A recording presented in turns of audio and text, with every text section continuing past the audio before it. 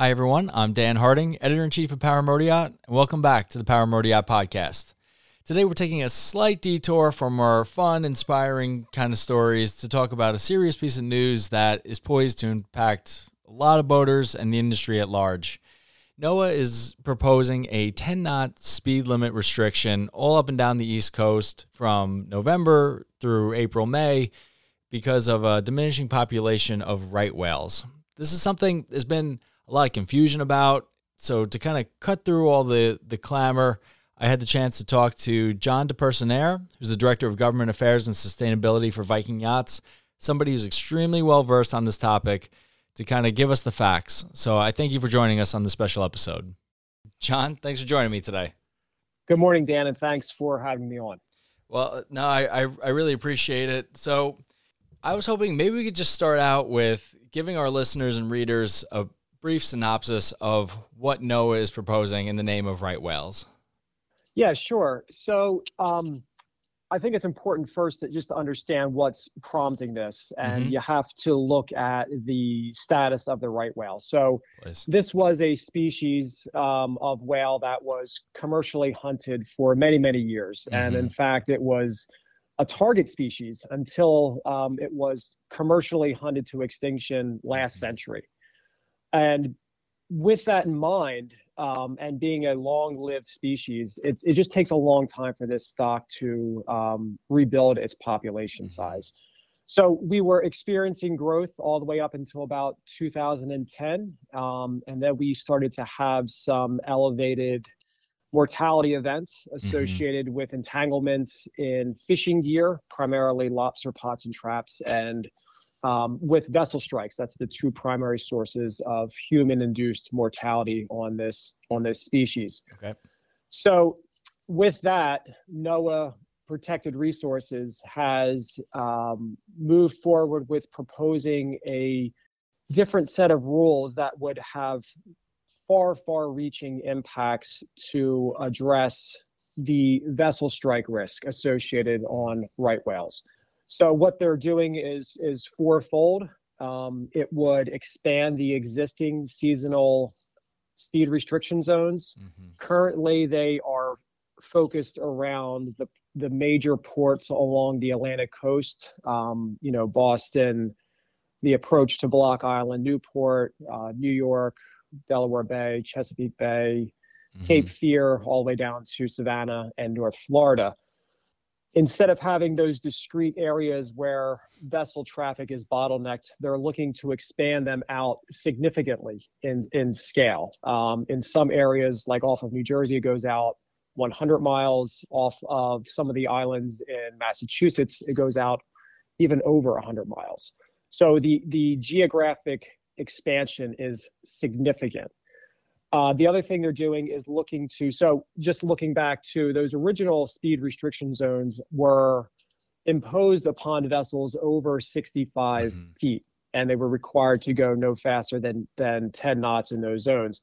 And the thought there was that this would capture a lot of the ocean-going vessels, which, are they have limited mobility in terms of responding to a whale if it's in their path, and just their sheer size just creates a significant trauma to the whale. So it's a lot of times if there's an encounter with a large ship, it's not going to bode well for the whale. So that was really the vessel size class that was focused in that original set.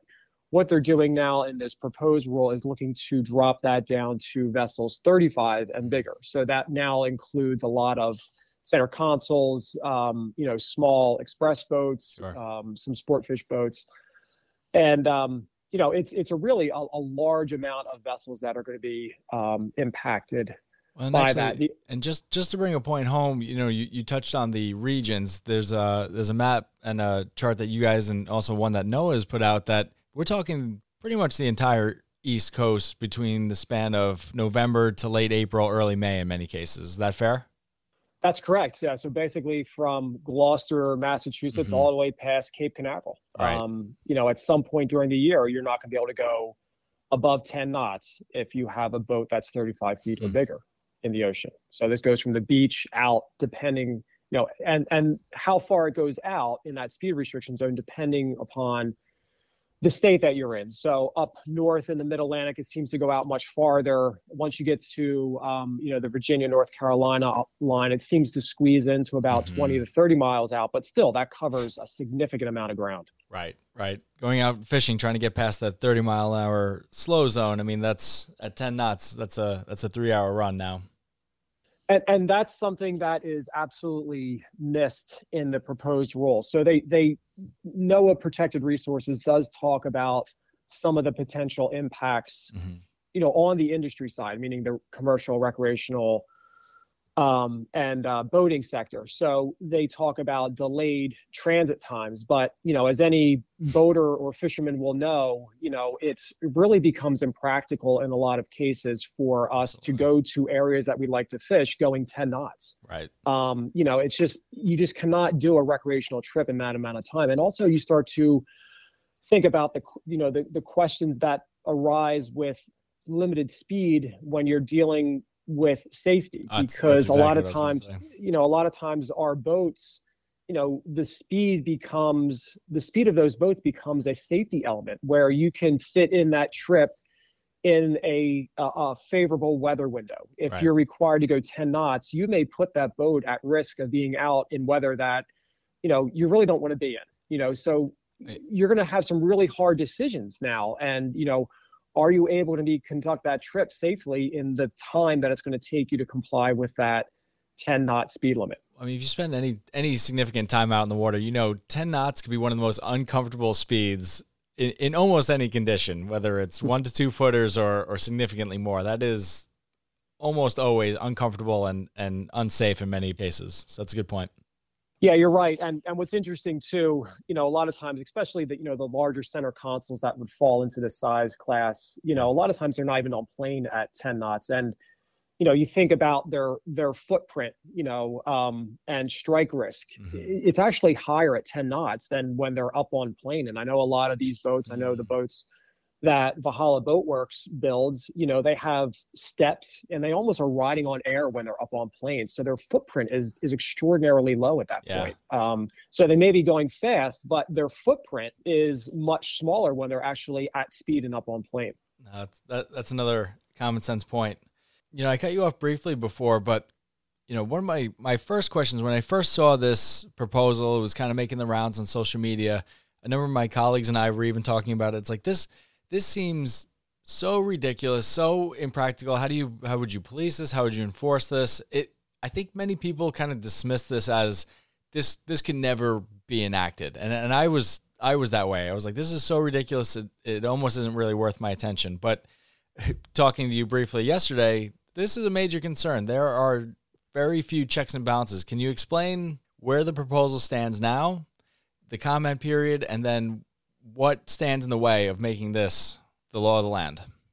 Yeah, so I'm sure a lot of your listeners are familiar with, fisheries management that we deal with really all the time. Sure. And that falls under a different law. That's the Magnuson Act. And the Magnuson Act outlines a very transparent public process. So if we are going to change or add something to a fishery management plan, it often takes several years. And as many people know, it's open. You'll have multiple comment periods, multiple public hearings to provide the opportunity of the public and the stakeholders to provide input in steering those decisions.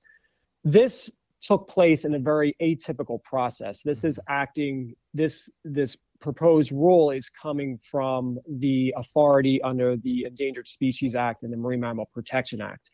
So this rule was under development for probably a year and a half, and we had zero formal engagement with Office of Protected Resources in its development. So that's one aspect that people really need to understand, that this was not something that was done in concert with stakeholders or the public or the industry. This was done by one department under NOAA. So they released the proposed rule on August 1st. Viking Yachts and several other groups immediately filed for an extension to the public comment period, because originally they were only giving us 60 days to review this rule, look at all the modeling approaches and assumptions that they use to come up with this risk assessment, which is driving a lot of these expansions to the size class of vessels and also the actual areas and timing of the speed restriction zones. So we've been diving into that. That takes a lot of time. So we were able, fortunately, to get another 30 days to the public comment period. It now closes October 31st. And I highly encourage people to just read the proposed rule that's in the Federal Register. It does not include all the technical memos and the environmental assessments that are appendixes and other documents, but I think you get a really good understanding about how this was done, what some of the assumptions that they've used, how little information they have about our fleet, and really how little input was provided. Sure. Because when you start to read this, you're like, oh, why didn't we think about this? Or why didn't we suggest that? Because, one thing that's really important for people to understand as well is that, we've had speed restrictions in place, since 2008. And NOAA already admits that compliance with those speed restriction zones, again, this is for boats 65 and over, is really bad. Right. So it's interesting to think that, instead of just saying, hey, let's focus on this first set of rules we put in place, let's try to get compliance really, really high, because we know those speed restriction zones should have some benefit to the right whale in terms of reduction of vessel strikes. Why don't we focus on getting compliance to a point that we're comfortable, not 28, 30% compliance, instead of moving forward with a proposed rule that's going to draw in boats that we have no way of understanding even if they are compliant, because we know currently that AIS is the primary tool of enforcing and monitoring the current speed restrictions. So if you start to bring in boats that are under 65 feet, which are not required to have AIS or transmit AIS data to from their boat, there's really no way of knowing how to enforce this or even what the compliance rate is. So it's our big thing is that we really believe that the path forward here is that we need to put this action on pause, bring the industry to the table. We are absolutely willing and eager to provide input on this, help develop different technologies that we can push information about right whales out to the public and the operators so they can see real time where these individual whales are and we can avoid them. And really just trying to put forward a set of measures that protects right whales, but also is more realistic, because right now what we're looking at is just not a practical or realistic solution to the problem. Let's talk about that. Enforcement was going to be one of my questions, and it really is. It's so disappointing to hear that AIS, which in my opinion is one of the biggest safety advances we've had in recent years, could potentially be flipped and used as a tool to punish and fine boaters. I find that both disturbing and disappointing. Well, yeah, you're right. And, from Viking standpoint, as I mentioned before, a lot of boats are not required to have AIS if they're under 65 feet. Right. However, most Vikings that come out of this facility, the customers will they demand opt. Yeah, they'll opt to have that because, as you said, it's a significant safety feature. So that if you run into an issue offshore, that AIS is transmitting your vessel identification number and your location. So for in terms of search and rescue, it's paramount having that.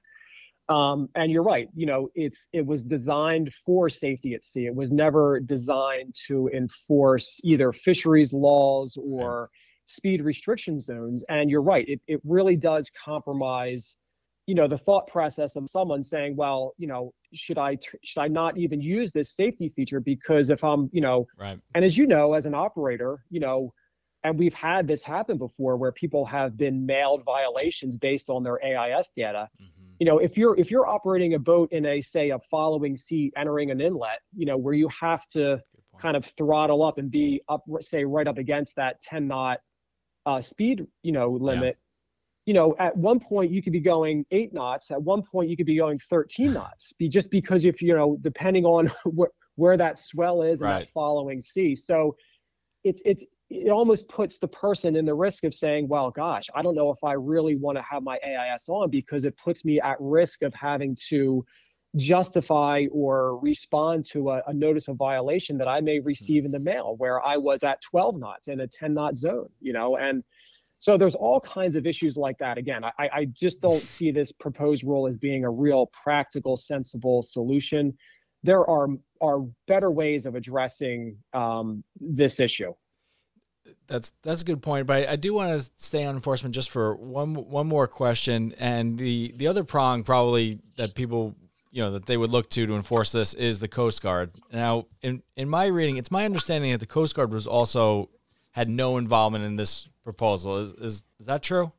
So I can't speak to how much involvement they've had in the development of this rule. Okay. All I can say is that during the public webinars, this issue of enforcement was raised. Okay. And the response from NOAA Office of Protected Resources was that they were going to be looking to revising the U.S. Coast Guard rules on AIS carriage so that vessels under 65 feet or over 35 feet would be required to have transmitting AIS on their boat to help enforce this proposed rule. So with that said, we did reach out to Coast Guard, and in paraphrasing what they said, they indicated that they had no intention of going down that path of revising the AIS carriage rules. Mm-hmm. So there does seem to be a disconnect there. And again, I know that Coast Guard was also citing this issue of safety at sea and navigational safety, was it really appropriate to use a navigational, tool and a safety tool for enforcement of something like this? Right. John, actually, what I want to do is actually take a couple steps back. I apologize. I kind of jumped ahead. Let's talk a little bit more about the current state of the right whale population. You mentioned at the onset that this is a species that's facing innumerable challenges, but I want to get down into the numbers about the strikes themselves. I mean, you'd read this proposal and how extreme it is, you'd be thinking people were running over right whales left and right, but that's not the case, is it? No, it's not. And it's interesting because, in fact, right whales are one of the few species, marine mammal species, that is actually declining. If you look at a lot of the other big whale and, some of the dolphin and porpoise species that are in our area, most of them are stable or increasing, so like blue whale, fin whale, humpback, minkies, sperm whales, all those pilot whales, which are really common at the canyon. They're all stable or increasing. It's really the issue of the right whale. So you asked about strikes. Just looking back at the numbers, and these are the known strikes. So NOAA Office of Protected Resources, it does indicate that we don't know about all strikes. Sure. But of the known strikes going back to 1998, they consider, or they assume, that there has been 24 known vessel strikes that have occurred since 1998. Since just 2008, there has been 5 strikes by vessels under 65 feet. So to your point, this is not something like where we have, a dozen or so strikes per year. Just looking at that 35 to 65 foot size class on average. And for some reason, there's been an elevated number in the past few years, and it just seems to be a random act right now, but it's still less than 1 per year. This is not something where we are running over whales all the time. And in fact, in most cases, when a boat of that size class does interact with a whale, typically the outcome is catastrophic, not just for the whale, but for the boat itself. It's either, significantly damaged where it has to be towed back to port, or in fact it sinks, So those are the kind of things that, especially being involved with a boat building operation, if that kind of catastrophic damage is happening, that boat is coming back to this yard, because we know we have build specific parts like struts, running gear, all that kind of stuff that has to be repaired. And in the, Viking has been in operation since 1964, and just talking to Pat Healy about this issue, he said he's never had a Viking come back into our yard in response to a whale strike. So it is a very, very, very, very rare instance. What's driving this is just that there's so few right whales. And sure, on top of those two other issues I talked about, vessel strikes and entanglement with fishing gear, just understanding the reproductive output of right whales is important to understand as well, because they're just not reproducing very well, so it's a struggling stock regardless of what we do in terms of regulations and speed restrictions on the boating community. This stock has challenges of its own. It's just not producing enough calves. Mm-hmm. It's got genetic issues with its stock, which are causing all kinds of issues. So the outlook is not very good. And our fear is that if we go down this path of this proposed rule, and right whales, just due to their biology and reproductive continue to decline outcome, continue to decline, this is not a management path that really bodes well for either right whales or the boating community, because I don't know what the next step is beyond the proposed rule, quite frankly. I really don't. And what we're thinking is that there has to be more constructive ways of addressing this issue. And one of the suggestions that we're really leaning towards is just trying to find a way of having real-time monitoring of right whales on an individual basis. And we absolutely think that can be done between aerial surveillance, either planes or drones. There's now unmanned drones that, sail drones and things like that, gliders in the water that we could track these things with. I know the Department of Defense could probably come up with an idea about how to track this, just with all their years of experience of tracking things like submarines and things like that. Yeah. So acoustic monitoring, heat signature monitoring.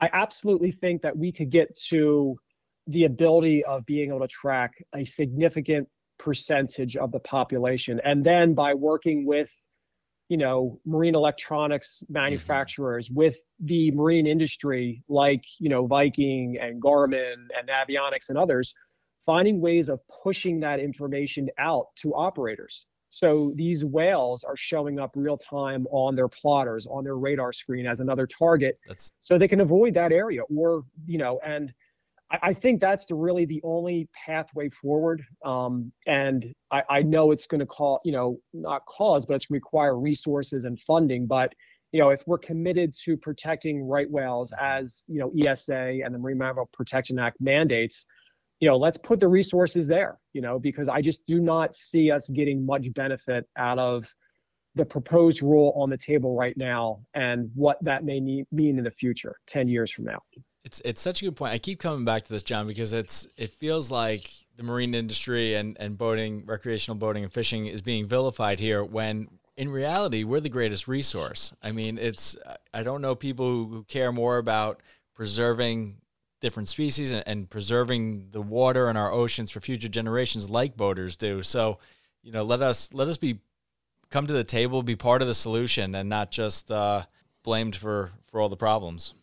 Yeah, and that's a really good point, Dan. That's exactly what we are looking to do here. We are looking to be active participants in the conservation story of right whales. We are ready to bring resources and ideas to the table so we can find a way to reduce our risk of vessel strikes. Again, we don't want to run over whales. I mean, we absolutely do not. Just from a life and property damage standpoint, we don't want to. But they're also, listen, there's nothing cooler than being out, tuna fishing at the canyon and having a whole bunch of humpbacks and pilot whales around you. I mean, it's just, and then running back in after the trip and, having, bottlenose dolphins in your wake. It's just a really special thing, So we are absolutely committed to helping where we can with the outlook for right whales.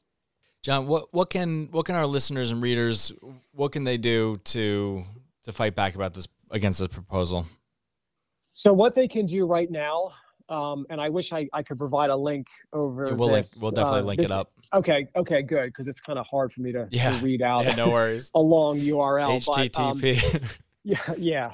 really, if they go to the proposed rule that's in the Federal Register notice, there'll be an option to submit comments, and I think it's important for people just to submit real, kind of real life information about, perhaps the number of trips they take a year, what size boat they operate, have they had any whale encounters? I mean, providing that kind of information is really what NOAA is looking for. Okay. And also just, again, reaffirming this idea that there are alternatives that we should be pursuing and looking at, not just moving forward with this. So that's one thing. I would also absolutely reach out to your member of Congress because, this is ultimately driven by two laws, two important laws that were passed by Congress, and, sometimes laws, they may have a really good and valid intent, right? Such as the Endangered Species Act and the Marine Mammal Protection Act. But there's always this side of that law, where interpretation becomes and implementation becomes something that is questionable, and I think this is a case where we have Office of Protected Resources perhaps moving forward without considering other alternatives that would be beneficial. So I think that's the message we want to send to our members of Congress is that, let's put a pause on this for now. This proposed rule is not looking like it's very reasonable. Let's put a pause. Let's, kind of bring in stakeholders and the public and figure out a way of moving forward with something that makes much more sense. Okay, now that's all great advice. Now, but let me ask you one more thing, just for my own for clarification. So let's say the comment period ends at the end of October. Besides reaching out to your congressperson or leaving these comments, there's no other real check in this process, right? This could be something that is enacted 30 days after the comment period?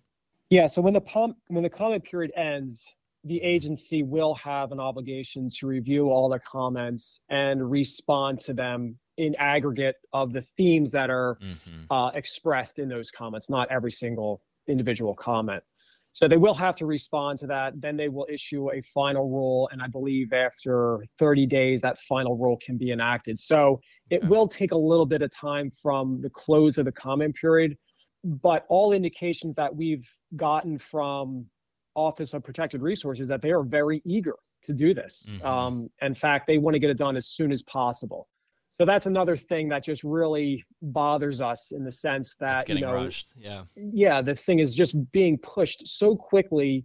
And sometimes, that can really put blinders on the managers, and it can really narrow their focus on the end goal without looking at things that could be brought into the discussion that would be extremely helpful. No, that's a good point, and really, just I wanted to reemphasize that last point that this is a very real threat. This has a very real likelihood of being enacted. Now, there's a lot of questions like we talked about enforcement and the future of it, but this is very real and something that could have a devastating impact on our industry. Absolutely, yeah. People really need to be watching this and weighing in. They really need to be. Well, John, you really helped answer a lot of questions. I really appreciate the level-headed clarity and the common sense solutions that you've been bringing to this and helping all the awareness that you've helped raise so far. Hopefully, we'll definitely keep watching this proposal and we'll keep our audience and our readers up to date best we can. But we might need to pick this up again at some point as this story develops. Yeah, that'd be great. And thank you so much for the time, Dan, and bringing attention to this issue. This is something that is probably the biggest, regulation that will ever be imposed on the recreational boating community. So it's something people absolutely have to be aware of. Couldn't agree more. John, thank you very much for your time, man. I really appreciate it. Thank you, Dan. I'll talk to you Good soon. talking to you. All right, bye. I'd like to thank John again for his time and helping us to understand this very concerning proposal. Like John said, one of the best things we could do is leave a comment or write a letter to your congressperson or leave a comment on NOAA's site, which I strongly encourage. I just finished doing the same, and I thought I'd end this episode here with my open letter to NOAA. For as long as I remember, Marine Magazines and NOAA have enjoyed a strong professional relationship because of the alignment of our values. Your work in regulating safe seafood, protecting estuaries, providing hurricane forecasting, navigational support, tide and current data, etc., is greatly appreciated by the boating community. It's from this place of respect that I'm surprised to learn about this rush proposal from NOAA Fisheries to enact a speed reduction policy that will devastate commercial and recreational boating industries with a flawed plan to preserve the declining population of North Atlantic right whales. As you aptly illustrate on your homepage, the U.S. fishing industry accounts for, quote, 1.2 million commercial jobs, 553,000 recreational jobs, $165 billion in commercial sales, and $89 billion in recreational sales, end quote. These numbers say nothing about the hardworking men and women that I've had the privilege to meet in the recreational boating industry. Having been born into boating and being lucky enough to work my dream job as the editor-in-chief of Power Motor Yacht, I've had the chance to meet dock hands, marina managers, boat builders, engine manufacturers, techs, designers, boat show assemblers, captains, CEOs, receptionists, delivery drivers, tugboat operators, harbor pilots, waterborne first responders, and so many others. The men and women in the marine industry come from all walks of life, but there's one through line of the most people I've had the chance to meet. They love being part of the boating industry. They love playing a role in a pastime that brings joy to so many, a pastime that brings people together better than any other hobby I know. I respect the work you're doing to preserve the dying population of right whales. More than any other demographic, boaters are the ones who care for the ocean and its many mammals the most. I personally will never forget sitting on the bow of my parents' 26-foot Sea Ray off Cape Cod and seeing humpback whales for the first time. It's a memory I'll never forget, and one I hope to replicate with my young son and, God willing, his children one day. I support your mission, but you're treating boaters as the enemy in this fight when we should be looked at as your greatest ally and resource. Please push off this disastrous plan that could cripple the industry I love and give us a seat at the table. I'm standing by and will make myself available to contribute to any common sense solution at your convenience. Thank you for your time and hopefully your honest consideration.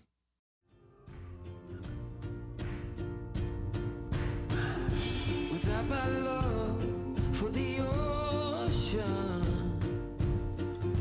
I would be long gone by now. It's some kind of devotion